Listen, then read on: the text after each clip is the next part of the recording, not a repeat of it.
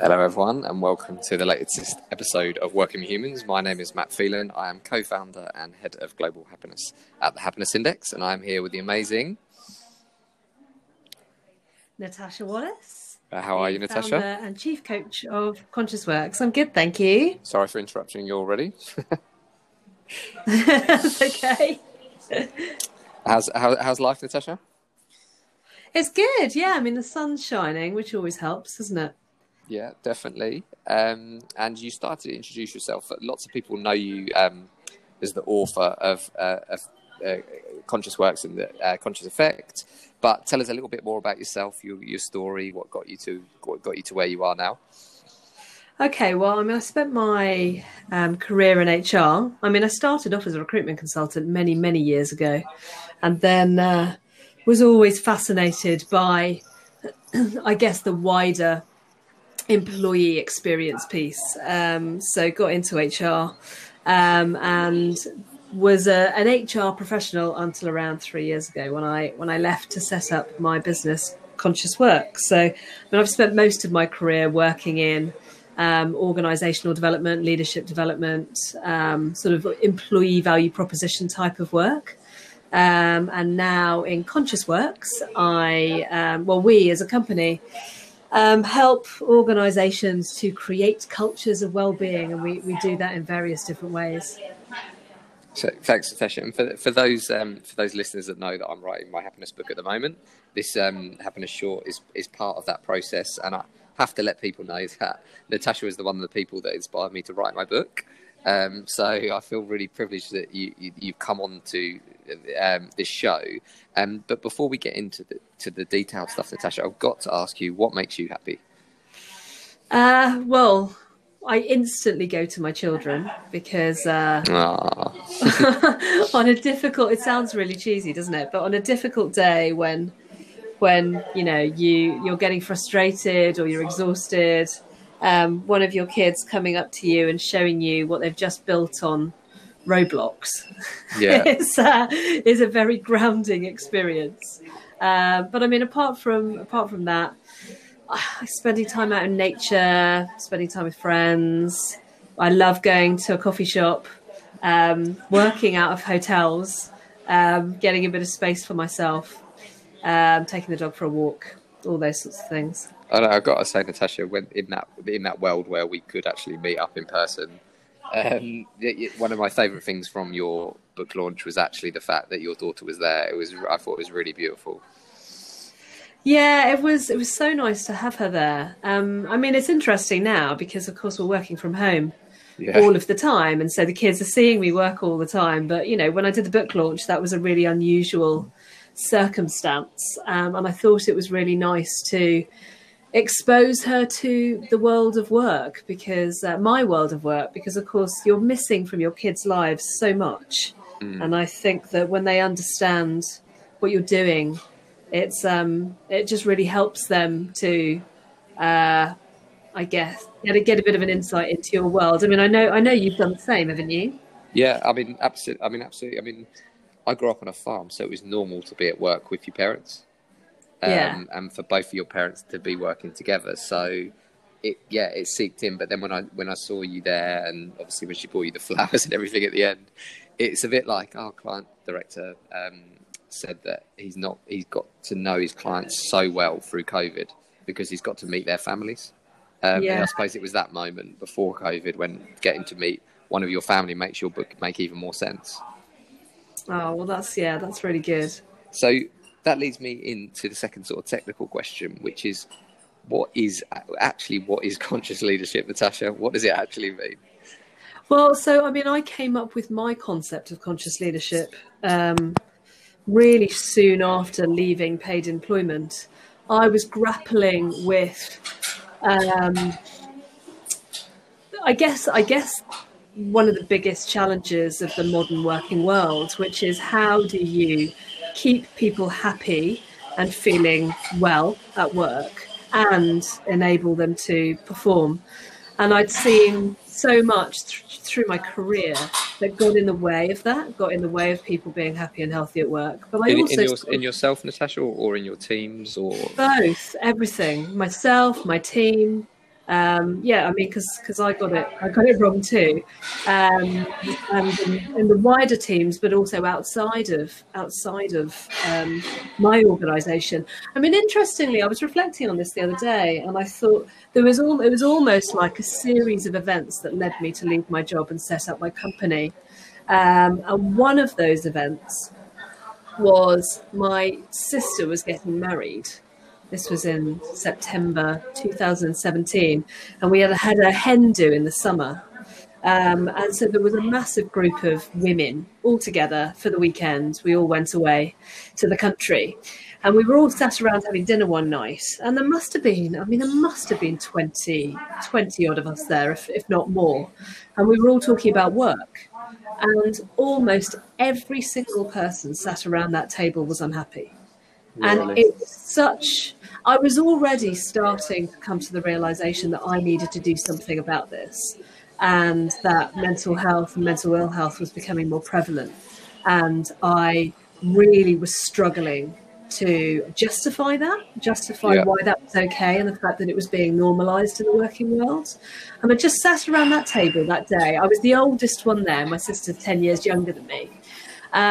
So these weren't people who'd been in the workplace for a really long time and they'd become bitter. You know, a lot of them were in their 20s, and they weren't happy. And so I just thought, this is not cool. And some of them had mental health issues themselves that it seemed to me were being created by work and poor management, poor leadership.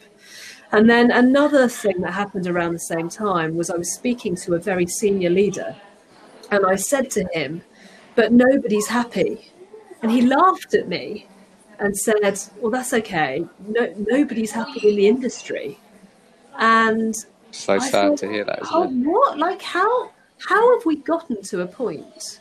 And this isn't a blame game. I think that this is a systemic issue in organisations because we haven't learned how to run them in a way that enables people to sort of, stay happy. But I thought, how have we gotten to a point where a senior leader is so desensitized to this issue that when I say to him nobody's happy, he's sort of like, "Yeah, well, I'm not happy either. Let's just crack on." So would you call that unconscious leadership?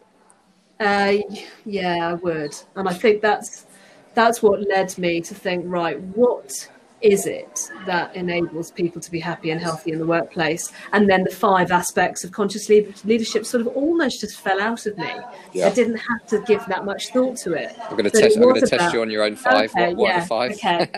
So being self-aware, which I call in conscious leadership as being awake, really understanding yourself and your biases and your programming and whether that's enabling or disabling you and the people around you.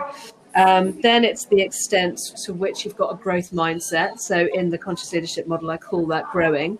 And the extent to which you're coaching yourself and others to be able to be at their best. And also, other aspects like focusing on strengths and the things that give you energy come into that too. Another sort of wider organisational aspect is purpose. So being very clear about what the purpose of the organisation is, ideally a higher purpose, something higher than just making money. And then aligning people to that purpose. So, we talk about winning hearts and minds in business. I think often we have the minds aligned, but we don't have the hearts. And totally I see agree.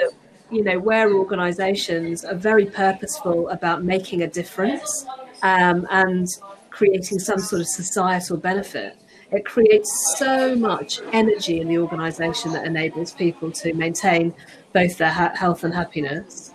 Then it's around togetherness. I mean, there's tons of stuff around psychological safety and inclusion now being talked about, certainly in the world of HR.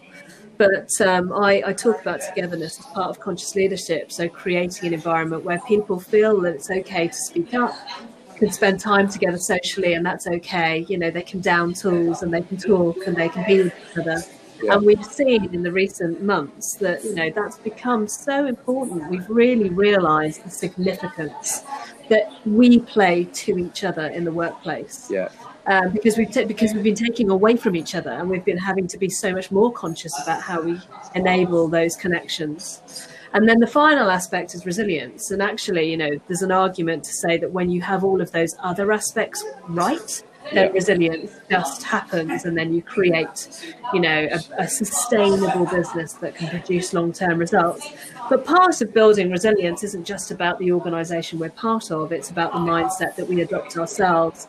And it can be hard to maintain a positive mindset when we're sort of blocked and there's a lot of strain in the workplace through workload, through bureaucracy, through poor line management. So it is about balancing out the internal stuff that's going on within us, as well as the external stuff that's going on around us. And both leaders and us as sort of individuals and employees have a role to play in becoming more conscious about that. Yeah. Really interesting, Natasha, and really useful. On to the third question. One of the things that surprised me the most last year, so all the happiness index data goes into an anonymous database that we call the Happiness Universe. When we pulled that database last year, when I was trying to look for something else, I found a really surprising statistic that the unhappiest profession in our database was HR professionals. Interestingly, was also engineers were in there. Just one little bit of data for everyone is since COVID, engineers have flown into the top 5. Which I think says a lot around what the types of personalities of engineers and open plan office space, which is not what I want to talk about today, but we should come back to because they're definitely thriving away from the office. But what I want to ask you is, do you think the happiness of HR professionals is important? I mean, yes, of course. I ended up being a very unhappy HR person, although I spent most of my career happy, but I was pretty resilient and pretty robust. But also I recognised that over the course of my career, I also almost ended up having to put sort of armour around me in order to deal with the very challenging scenarios that people in HR face. It's never easy making people redundant, dealing with grievances and disciplinaries, following ridiculously outdated and bureaucratic legal systems, which actually prevent us from having very honest and open grown-up conversations with people in the workplace sometimes. And actually, there's a lot of HR people that just aren't happy. It's a very pressurized job. It's very stressful. You're having to play good cop and bad cop. So on the one hand, you're saying that you want to create an amazing workplace where people can be really, really happy. And then on the other hand, you're rating people and having to discipline them and having to manage them for underperformance. So it's I think it's almost become like a mashup role, which doesn't really work. And also, if you're not happy as an HR person, I mean, you know this. You guys are heavily into neuroscience. If you don't feel, if you don't have a healthy mind, if you don't have a happy mind, what you have instead is a sort of stressed, addled mind, which means that you don't make good decisions, you don't have the human touch necessarily, you don't consider the thoughts and feelings of other people. And of course, in HR, you have to do that. You have to see the whole system. You have to see the impact the things are having on the leaders, on the employees, and of course, then out to the customers. Really, really have to understand that human side of life. But if you're stressed and under pressure yourself, it's so much harder to be compassionate. So it's sort of essential for HR to be happy. So that leads me on to the next question, Natasha, around that role of HR that you're talking about there, and what a role a HR person is expected to do. Have you seen that? There's a lot of talk, isn't there, about HR changing? Have you seen actual change in HR? Yeah, I mean, I was going to say no to this question, and then when I reflected on it more, I realised that the answer's probably yes. So, I mean, back in the day when HR was personnel, so, if I think back maybe 17, 18 years ago to when I first came into HR, I think HR wanted to play a bigger role in the business and wanted to be a commercial aspect of the business in many respects. And in the bigger organisations, they were already doing that. But in many businesses, they were sort of a tea and tissue function where they put policy and process in place. And actually, it was the managers and leaders of the business who ran the people side of things. I think that maybe in some instances there's an over dependency now on HR to sort the people side of things out, which I don't think is right. I think that HR are enablers of human environments or happy environments, but I don't think that they are the answer, because actually the relationship between managers and leaders is pivotal. Yeah. But I do think that HR are and can work in more of a partnership role now than they ever did.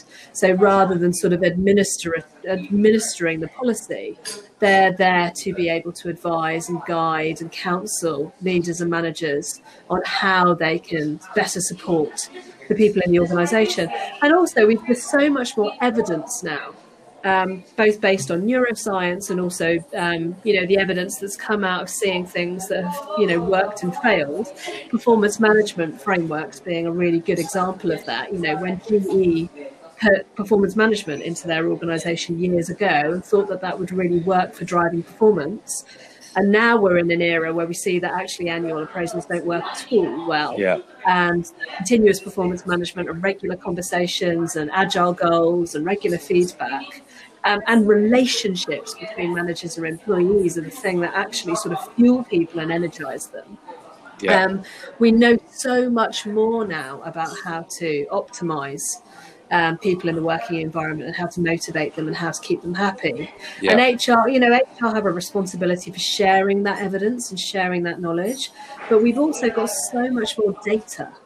There's so much data. If you know how to use it properly, if you know how to analyze it in a way that helps you to understand what's going on in your organization, you can shape your strategy, your policies, and the ways of working around that. I think we're still learning how to use data, but evidence and data have changed things dramatically.